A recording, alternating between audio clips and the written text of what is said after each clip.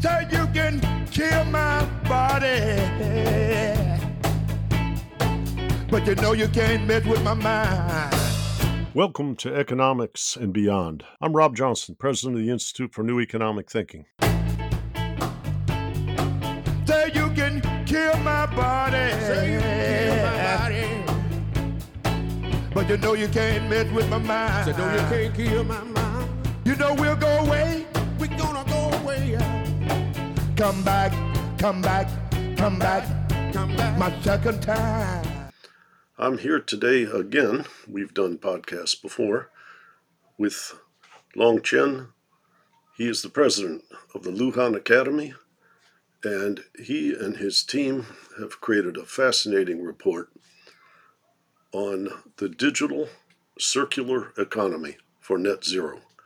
There are dimensions in the report that relate to the role and possibilities of the digital, the entire systemic vision of the circular economy, including what is involved in governance, and I'll let him explore.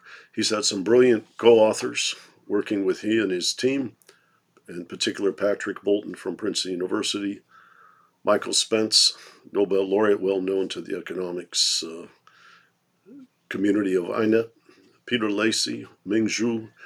It's a very, very, how would I say, in a time when people are in distress, it's a very encouraging report. People are afraid of digital transformation, but now they envision how to use digital transformation to diminish our fear and improve the likelihood of sustainability. And their circular economy, I think, is a very important way of seeing how to be, which you might call, respectful of the side effects, what economists call the externalities. And so let's, how do you say, push off from shore and go on the voyage with you. Thanks for joining me today. Thanks, Rob. So let's start with what inspired you and your team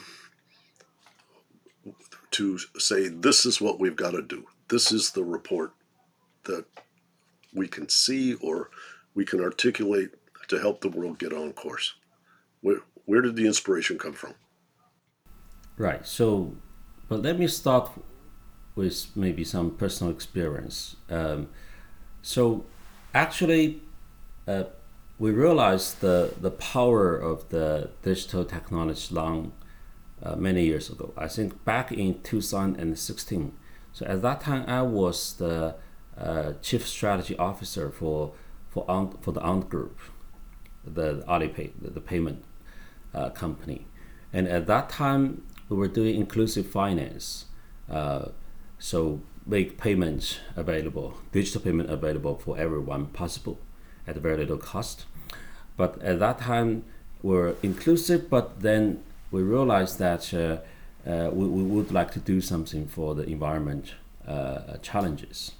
At that time, remember the climate in Beijing was really the bad, so we couldn't, it's very foggy and the air is dirty, we couldn't see each other and the kids suffer or this or that. And at that time it was very impressive. You can say that, you can hear that the governments and the big companies, they commit to do a lot of things, which is, I think they want to do a lot of things. Individuals, they suffer in the bad air, in the cities, everywhere. But individuals, they feel powerless. There's nothing they can do about this. But it affects everybody's life. So at that time, we thought, well, we would like to do something about it. So what we did then is we come up with an app in Alipay. It's called the Ant Forest. So basically, what that does then is use the digital technology and the big data. It is based upon every user's approval, to track their carbon footage. So let's say, Rob, you want today, rather than driving to work, you decide to take a subway. That would mean reduction of the carbon emission, and that can be calculated according to certain scientific formula, through experts. So that we can actually accumulate, we can calculate and accumulate how much you have saved, reduce the carbon emission. We effectively have created a carbon account for everyone. Then the interesting thing is that you can actually monitor this account. It's going to show up as a little green ball, and we plot a forest. It's going to show up in little green ball in your forest, and then there you can collect this little green ball. Then a little virtual tree will grow. Then gradually, as you accumulate your carbon reduction behavior, this virtual tree will grow into a full one.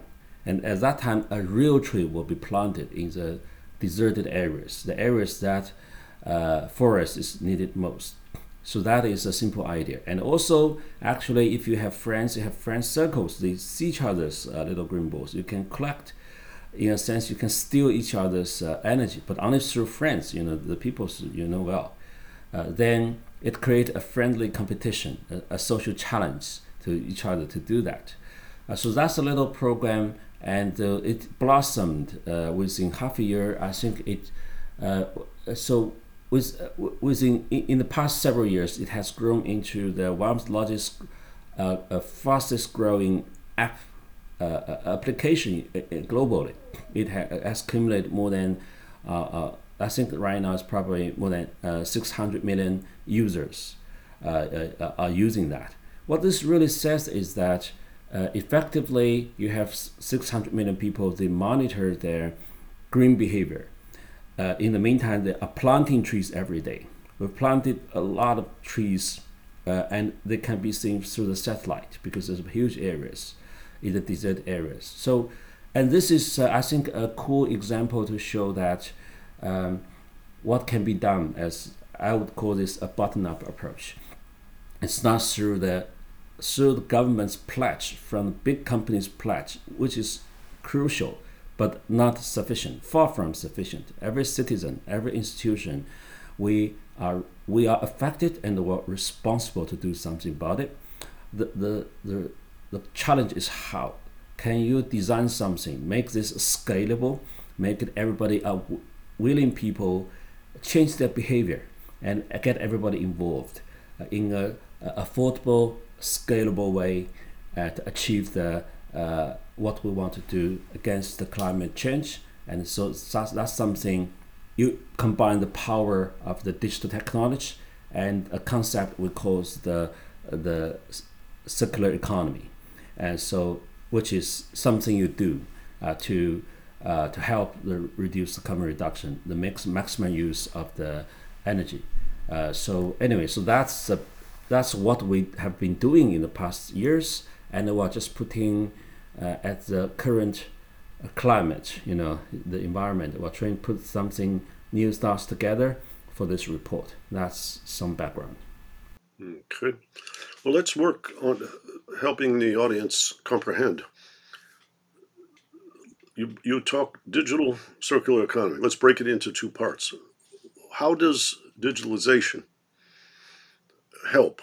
I could infer that from some of what you just described with the app and so forth, but there are many areas that I see in the report related to energy, transportation, buildings, and other sectors that you articulate. But what is digitalization doing?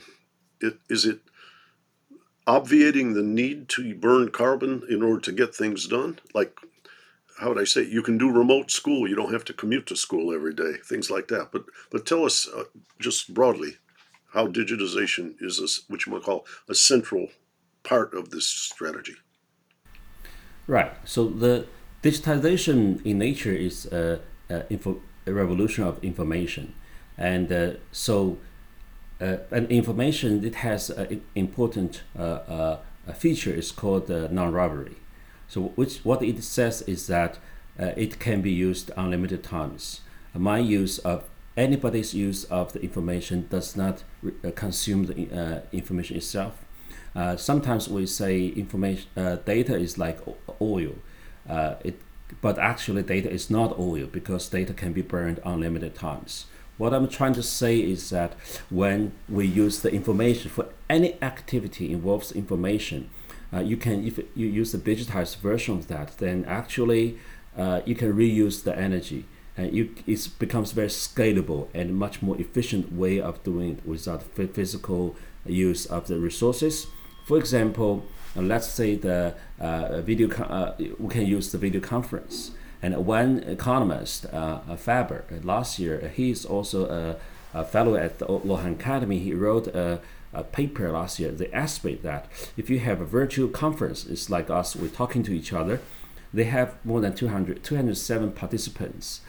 They estimate their emitted the carbon. They found it's only 166. Is a very minor portion of the emission that would have been produced by a physical conference. So what I'm trying to say is that digitization can help reduce the carbon emission at least in 3 ways. One is the virtualization, which essentially you replace a lot of the use of the physical resources by virtualization, using the digitized version of it.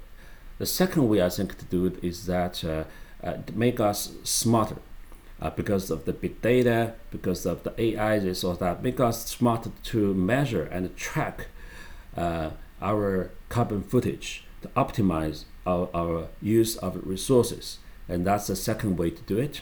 And a third way I think is equally crucial is the connectivity. So because of the internet, because of we are connected to each other. So that actually is critical in economy's concept. Because in any economy, if you have to have certain design like a market that get everybody involved, they have the incentive to exchange, to allocate resources. But with that connectivity, you build certain markets. So help each other to fulfill their goals, demand and supply, using the digital tools. And it was traditionally you can only do markets very locally. For any store in the big city, cosmopolitan cities, usually 80% of your customers comes from within 10 kilometers surrounding your location. But now we know that we can trade, we can talk to each other. Things happen, break the traditional boundary. The average distance between the buyer seller, for example, in China's online platforms is around 1,000 kilometers. So the traditional physical limits were broken. My point here is that we can actually organize new possible ways to collaborate, to make the use of resources better for people who wants to sell green products, who wants to have demand for that, meet each other, and that's also crucial. So through virtualization, through the smarter use of the make us smarter to make the environmental friendly decisions and connect the supply demand for that. So through at least these 3 ways, we can digital can help the battle against challenge against climate crisis. I remember reading in a section of your report about the use of data to heighten the awareness of, with renewables, whether wind or solar, they have what you might call variations within the day. There's daylight and there's dark, or the winds go up and down during the day. And until we have, how would I say, extraordinary batteries, you can perhaps shift the time when you choose to consume at the time when the supply is most plentiful. I thought that was a very interesting matching, that awareness can, which you might call, allow society collectively to be much more reliant upon renewables because they can time their demand to synchronize when the supply is greater. And so there are lots of fascinating dimensions of the report, but I remember thinking how insightful that one was when I started. Yes. Other things, I know you talked a little bit, a very popular theme right now. How do cryptocurrencies relate to this energy challenge? Crypto.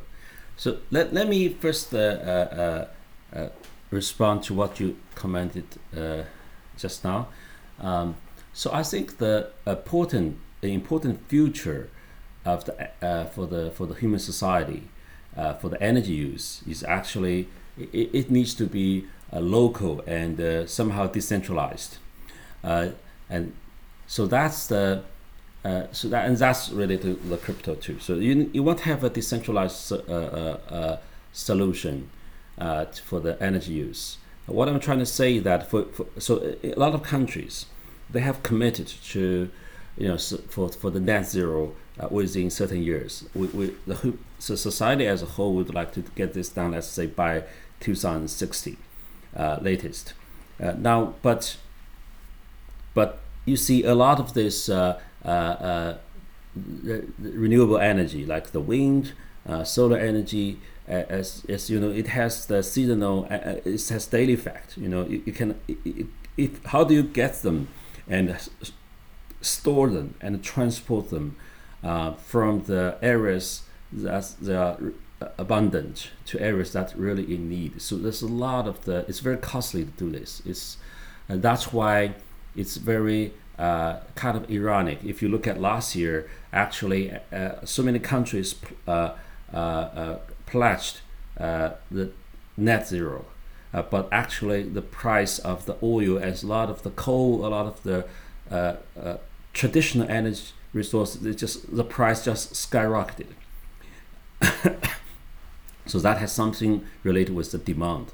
The demand doesn't shift, and supply is limited, and then it still has to go up. So we have a long way to do that. But I believe the important future of that, in the near future, that a huge chunk, probably close to half of the energy we use, will be produced locally through the wind and the solar. And so, but that varies throughout the day. So we need to be smart with we need to have this AIoT. A lot of the devices, it helps us to collect the data, collect the energy, turn and store it and use it. And actually, we need to have this virtual electricity coordination system, so to help the locally to do that. So I think that would constitute a huge chunk, probably half of the energy we use. And that's a decentralized solution rather than a country's comprehensive electricity network. So that is the decentralized solution. I think that's a good part of we call this decentralized or crypto part of this. That's perhaps the bad part of this. The bad part of this is, for example, is the Bitcoin, cryptocurrencies right now. The problem of these currencies is that I'm very in favor of the decentralized solutions. It's great, but the problem of this is that because there's zero trust, there's another zero trust in the users of the cryptocurrencies. So, and they don't know each other, as no institutions to coordinate the trust. Let's say I want to send you one Bitcoin, but then how can you trust I send you this? And how can I prove I do have one Bitcoin? There's no institution to verify this. So it verifies this through the burning energy. People, it's called mining, right? On the internet, actually, a lot of people just prove that my one Bitcoin exists and the transaction happened. They need to burn a lot of the energy. So according to one calculation, for me to send you $1 worth of this, let's say I want to send you $1 of cryptocurrency. The cost of that, if we all consider, is like $26.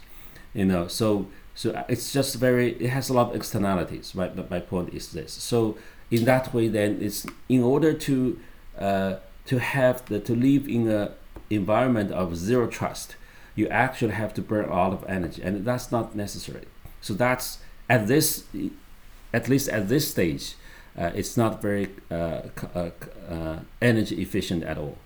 So that's not the best example of the energy use when digitization is involved at this point. I hope it could do much better, but right now it's not. So the other, we talk about digitization and all of the efficiencies that it allows us to aspire to achieve and actually achieve. What is the circular economy? Describe that dimension of the kind of the big picture of your report.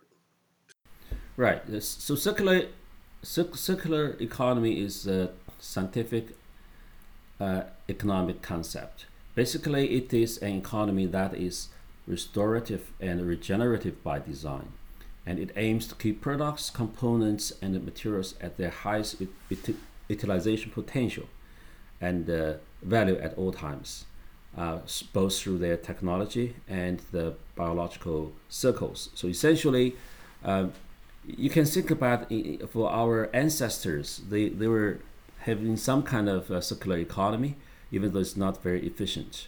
They rely on the solar system, the sunlight, to generate. They have the food, and they consume. Then it kind of it's circular in its way. It has but then so the point here is that in order to have an economy means is the humans for the human society, all the production inputs or efforts together, resource allocations together to make the economy going. So that has the economy part. But make it circular, that means for every input, we would like to make the best efficient use of it, the regenerative and restorative, and to, for example, recollect the waste. So for the whole life cycle of the use of any of the materials, that it can be maximized use, and it can be restorative and regenerative. So that's the essential concept. It's only when in such a way that we can achieve the goal that is called net zero emission of the carbon. So the challenge of the circular economy. So the concept is beautiful.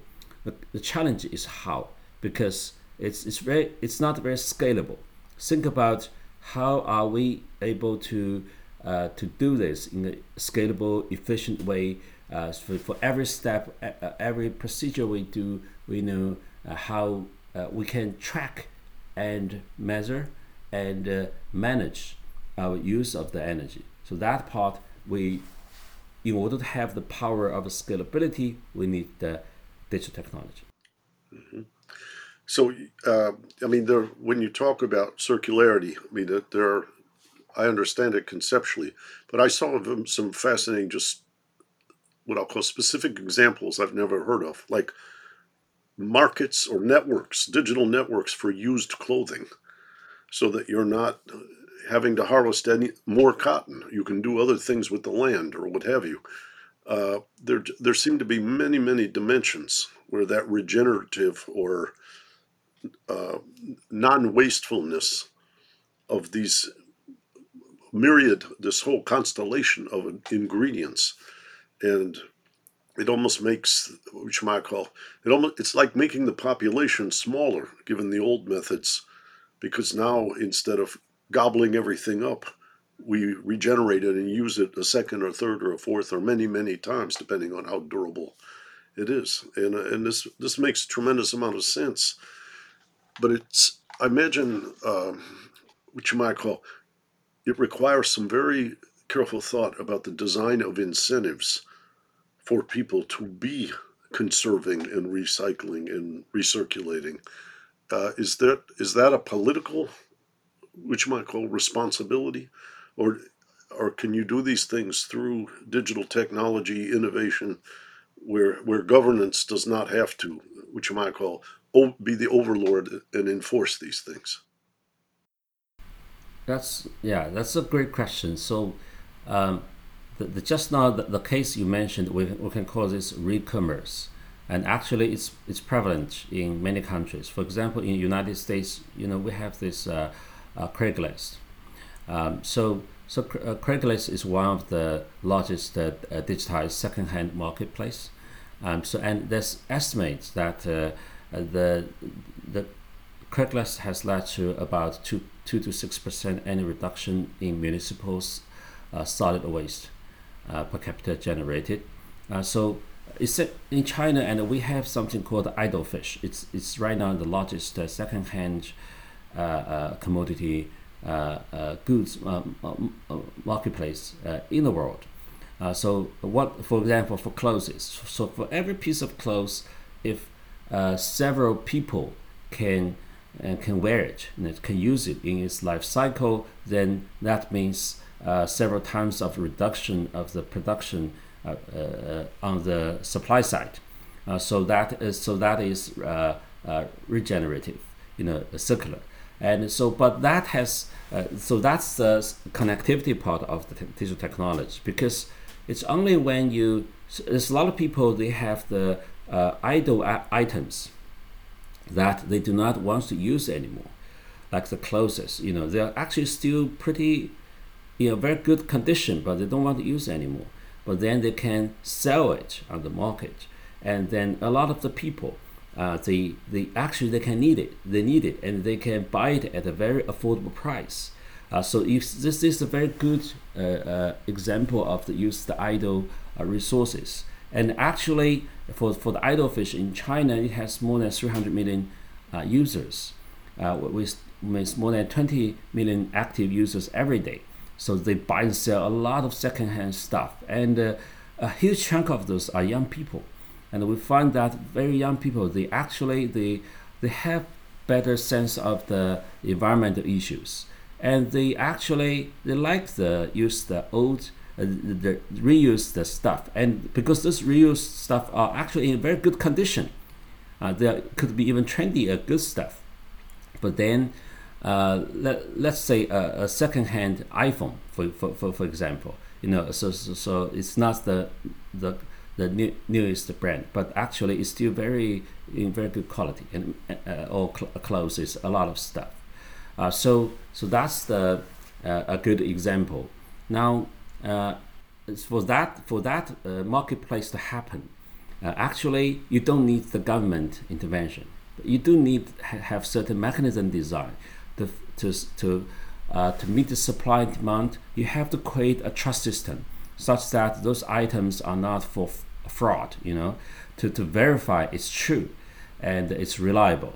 And so you have to have this whole design, use the digital technology to use it to make it happen in a trustworthy way. The buyers and sellers, they didn't know each other. Somehow they can trust that this is secondhand stuff, but it works, it's in good quality.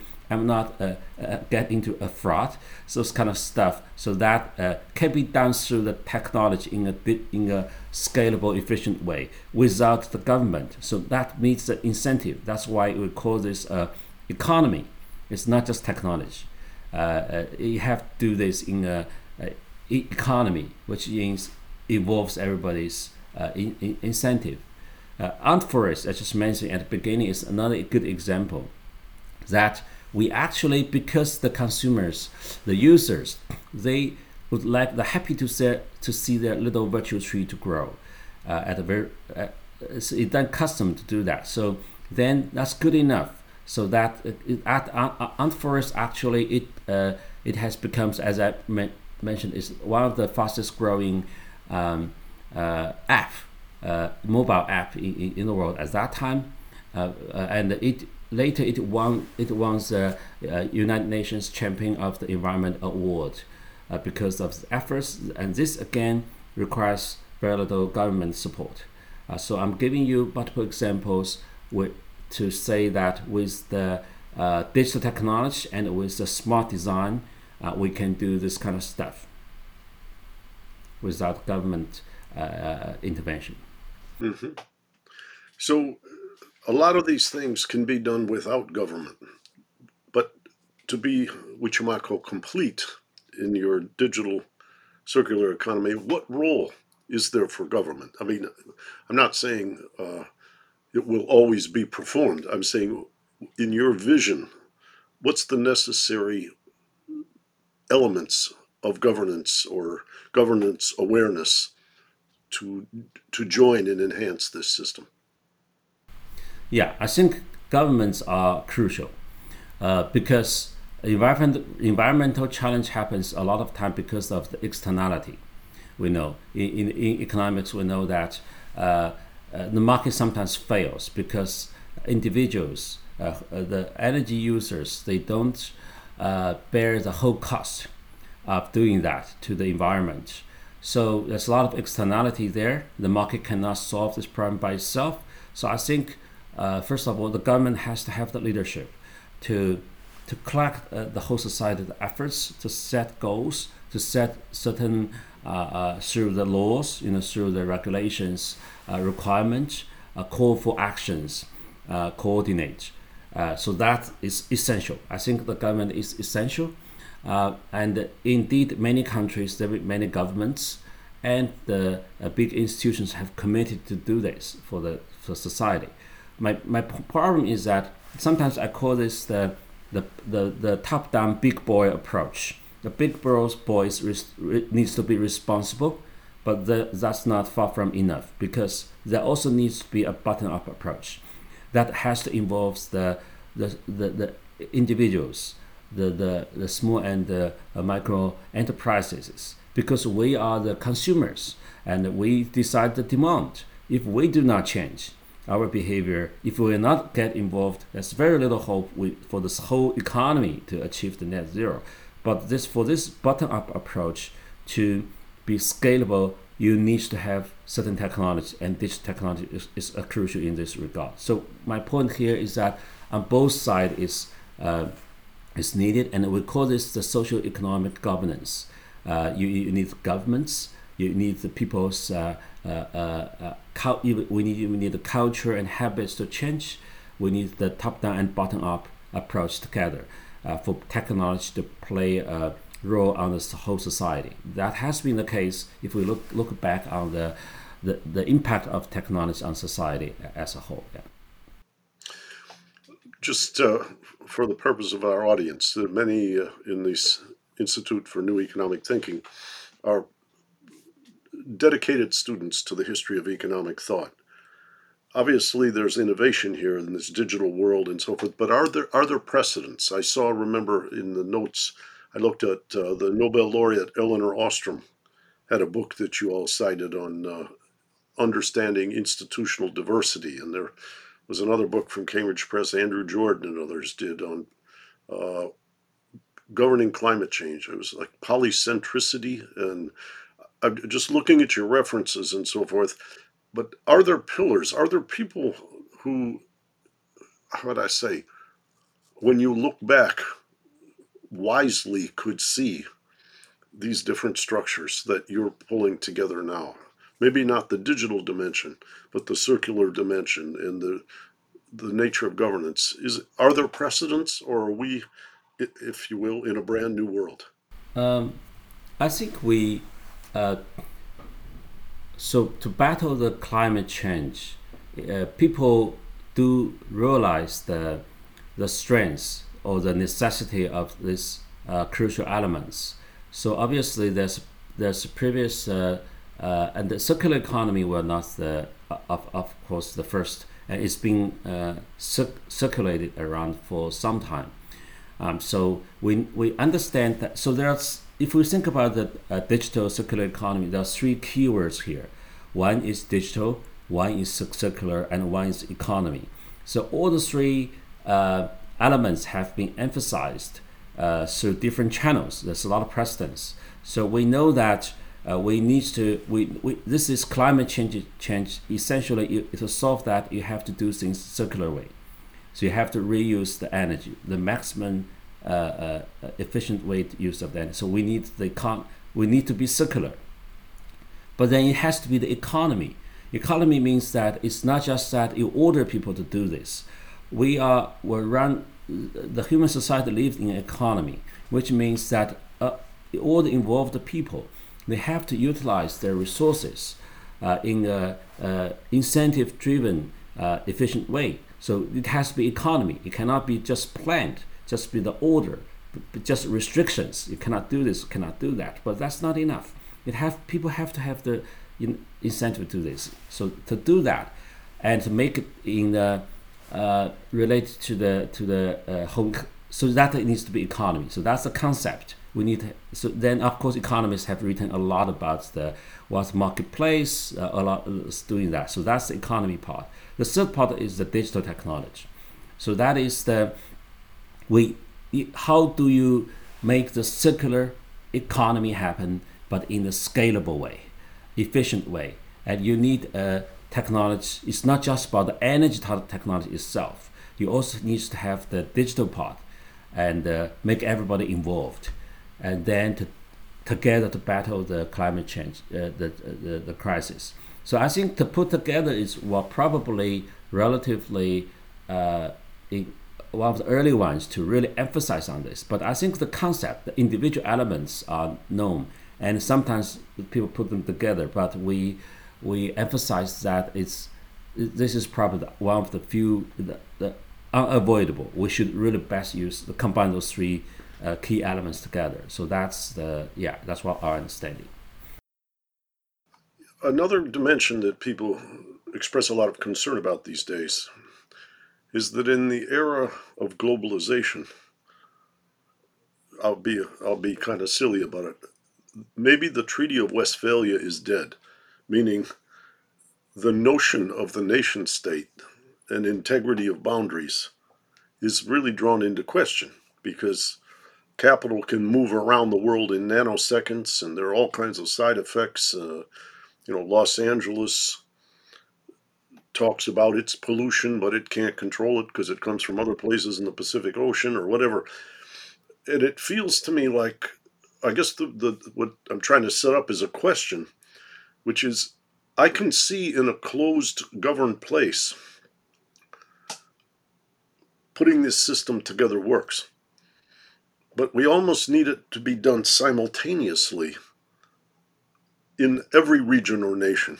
There has to be kind of like a global agreement for a platform deployment everywhere, because, to be simple about it, pollution and poison in Philadelphia and Detroit harms people in the long term in Southern Africa.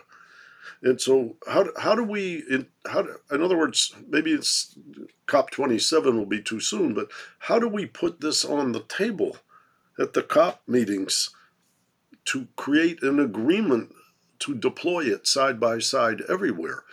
A lot of people who didn't like global governance don't like global governance because they say it's up there at the top for the whole world and it's not sensitive to the region. But in the early parts of your presentation and in your report, you talk about the need for that decentralization and that intimate awareness in each little pocket. But in order for us to get the common good, we need all these places to work at the same time, employing these methods. We need a global agreement to deploy them in each region. Do you think that's feasible?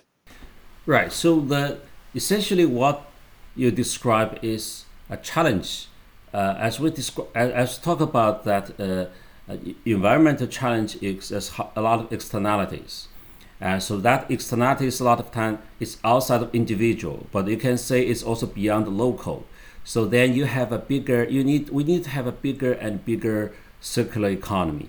And here we're talking about maybe a global circular economy, which means globally, collectively, we are effectively achieving these goals. And that's extremely difficult because different countries, like the different locals, they have different development level stages.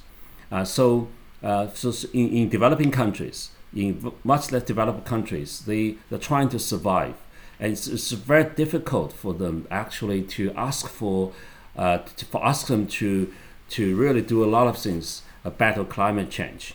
They can only enjoy the greener food production in certain way. They're barely surviving. In some, and that's why in more advanced countries, then they are much more active in advocating for this. But we have to have the sympathy for each other. We have to understand we're at different stages. Then that highlights, I think, several things. It highlights the collective leadership of the global. A lot of countries, the governments we need to understand this battle actually face all of us. We're not immune to this. If another country pay no attention to the environmental issues, then everybody is affected. So collectively, the governments have to do this, and that's why it's we need to have the COP 27, 28. We have to do something really about this. This is on the government side. We also need to be so we have to have the joint agreement to help each other. For example, the developed countries, they have to provide technology. It's also to provide maybe the necessary funds to help the developing countries to battle that. Otherwise, it's hypocritical, to just ask them to do things. They are barely surviving, but so we have to help each other to do that. Then we also need to have the economy. We mentioned that we want to make the whole world circular, but then you want to have the economy so that everybody involved, regardless of the economic level, they have the incentive to do environmental friendly things, activities. Then you need to have the technology to make that into the scalable way. And we also, for that to happen, then it's the decentralized efforts, properly use the technology and the mechanism design also works. So that I think we can see this big picture is possible, but we're far from that. Fortunately, I think more and more governments and companies, institutions, individuals, they are more aware of that, and we're making efforts to do that. But really, we have very limited time left. We probably, to achieve the goal of the Paris Accord, to limit the increase of the temperature on our planet within 1.5 degree, we only have, at the current level of the carbon emission of our production and life, a living standard, we have fewer than about 10 years. So a lot should be done. Yeah. And you said something that I thought was very interesting in this last passage, which is you've got to help the poorer countries. But with the pervasiveness of externalities related to global warming and so forth, you're not just helping them, you're helping yourself. Meaning, if you don't deploy these technologies in those places, we won't meet the 1.5 degrees or anything close to it, and then we will all suffer. So there is a need to acknowledge the pervasiveness of externalities and react to that, in addition to the need of poverty or to foster development to the places that are less advantaged. And I guess the people that I talk to, particularly in Africa about this, often emphasize to me that the carbon problem is not about this year, it's about the cumulative amounts. And America and Europe's cumulative burning of carbon is a very large proportion of the problem, that we didn't shift gears years and years ago, as authors like Gus Speth have made very clear, that we knew about it and we didn't do anything for almost 50 years. And so I think they have what I'll call a moral basis for demanding assistance in those developing areas, because the people who set the stage for the problem are the rich communities who burned a lot of carbon yesterday and the day before. So I fully agree, because actually up to now, if you draw a graph to show the per capita GDP and the per capita carbon emission, you can see an upward straight line, almost a straight line, which means the more advanced countries tends to be the per capita more carbon emission countries. And historically, if you look at the where the more advanced economically advanced countries, where they came from, they use, they started the Industrial Revolution, which is the very large-scale use of the fossil energy, and that prompted the whole Industrial Revolution. And then gradually with that, gradually the countries with their living standard improve. They becomes the more consumption-driven countries. They move the manufacturing out to other countries, but then they actually are still consuming those things. And then at this stage, because of their living standard, they realize that we want to have a more friendly, greener environment, which is true, which is great. But the problem is that that's why in other countries are not at this stage yet. So they really have to understand this is a collective problem, and in a sense, the whole human society is paying back the debt they own to our the Mother Earth, So because in the past hundreds of years, it is the Industrial Revolution, the very large scale use of the fossil energy that get us today. Our living standard is so much higher than before, but then we have created so much problem for the planet. Collectively, we have to pay this back. It's not just about the less developed countries, and it started with the much more advanced country like Europe and United States, and of course many other countries. So we have to do this collectively with the history in perspective. So it does make sense to pay back the debt from history. Yeah. There was once a famous economist. He was called the Earl of Lauderdale. His name was Lord Maitland, the 13th Earl of Lauderdale. And when Adam Smith wrote The Wealth of Nations, he emphasized value as exchange value in the market. And the Earl of Lauderdale wrote a book that was very critical of the Wealth of Nations by saying, what we have is something that is not really value, because if you turned off the water, if you turned off the oxygen, humankind would die. And so those things are obviously valuable, even though they're priced at zero. And what the Earl of Lauderdale seemed to foresee was that at that time, the population in the world and the degree of industrial development, as you were alluding to, was small enough that nobody was afraid of losing the climate or the air or the water.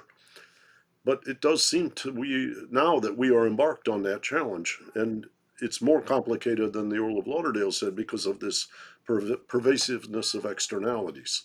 The market left to its own devices won't price things adequately to reflect the side effects that are produced that can harm a lot of people. And there are a lot of people now who are very concerned in the United States that we have what they call a market for too many things. And what I mean by that is a market for politicians, a market for the corporate media, a market for university endowments, so that the truth can be thwarted, avoided. What a lady named Dr. Oreskes, Naomi Oreskes, wrote a book called The Merchants of Doubt, sowing the seeds of doubt, paying off the politicians, stopping the proper design. And most people would accuse the big fossil fuel producers like Russia, the United States, Canada, and some of the Middle Eastern countries, that are based in the Middle East. The companies are based there. That these people have a vested interest in what you might call continuing to burn their fossil fuels. And what I like is your digital economy is monitoring it. Your circular economy is making the best of it.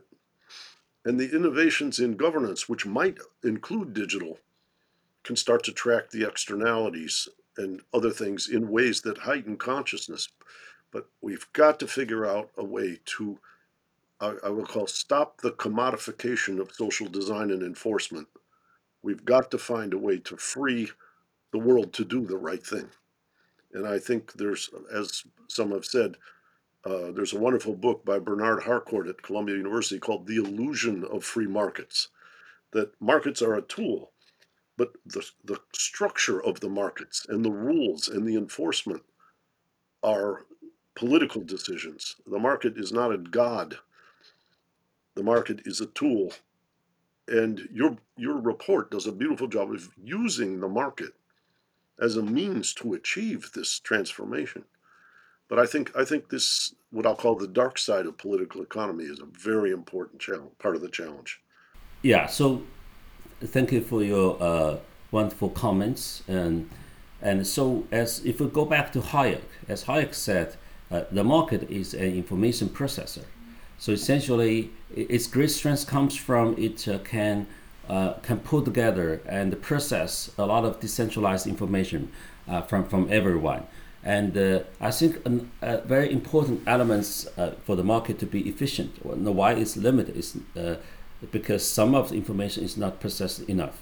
So I think that digital technology can help us to actually better measure and track the carbon emission, how severe the crisis it is. Because if we look back, why it takes so long, more than half a century, for people to realize that we have to collectively do something about it, because we do not have enough evidence.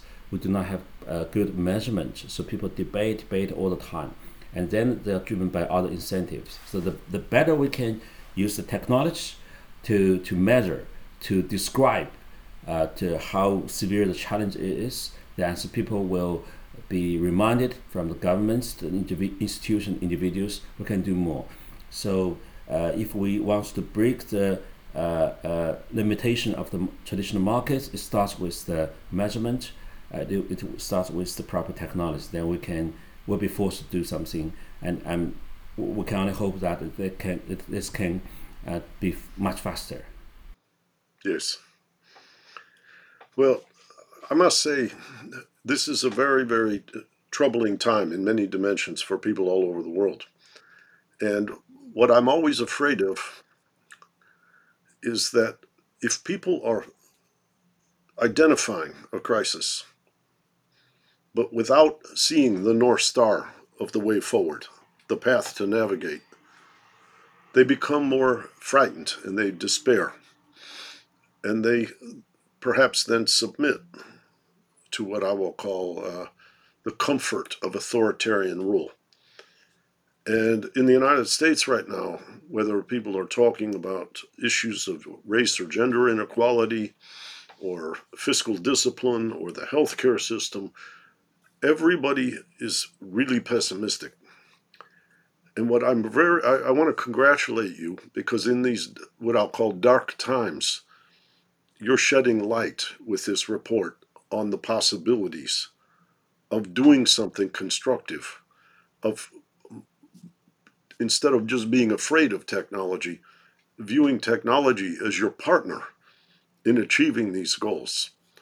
The vision of the circular economy, the notion of, how would I say, the possibility of overcoming this challenge and allowing the world for our children and grandchildren to be prosperous. I think the very fact that you are constructive is as important. Well, obviously, the credibility and quality of the work partners with that, so that people can feel some hope. And as you know, you run a leading institute, one of the world's most dynamic institutes, in my opinion. It's very hard to find people who have they sometimes fear being what you might call foolishly romantic. So they don't talk about the good news. They talk about the bad news. And what I think you did here, along with your team, with these experts, is you are pointing a way forward that might alleviate, it might enhance confidence and alleviate despair and fortify trust, renewed trust in both expertise and governance, which I think are essential to accomplish this mission. Well, thank you so much, Rob, for your kind words. And I guess we have no choice. So if we look back, actually, it is precisely technology has brought the society to where we are. But then the whole history of the modern history is a history of the technology revolution, but it's also one of the constant anxiety, because technology brings a lot of changes. It completely changed our life in a good way, but then it also brings a lot of side effects. And through this whole way, we constantly we have anxiety because it's very hard for us to predict what's going to happen next. It's changing us. But in the meantime, we have always been finding some good solutions, the problems that brought by technology. So that has been history. And I think this time is no different, and we have no choice. And so we have to face the while we enjoy the benefits of the technology, then we have to be realistic. We cannot sugarcoat the reality. And so, but I think there are ways to do it. And then we need to have that's why we need to have the right approach. We have to realize what can be done and the best make technology is useful to. But anyway, we're hopeful we can do that. That's the spirit. Well, I guess, I had the good fortune of growing up in a musical community called Detroit, Michigan. And when I listen to you, I think first of the famous song, Theme from Mahogany by Diana Ross and the Supremes, or it was by Diana Ross after the time of the Supremes, where she says the song is, "Do you know where you're going to? Do you like the things that life is showing you?" Well, but the other one that I found very potent, sometimes these things come into my mind as I'm listening to the guests, and I was listening to you. I heard Marvin Gaye. He's got a famous song which was transformational in the music, the political awareness in music of the what might call soul movement, gospel and soul. His song was called "What's Going On." What's going on? What's going on? We got to find a way to bring some understanding here today. And as I read your report, I think you and your team have said at some level, if Diana Ross is asking, do you know where you're going to?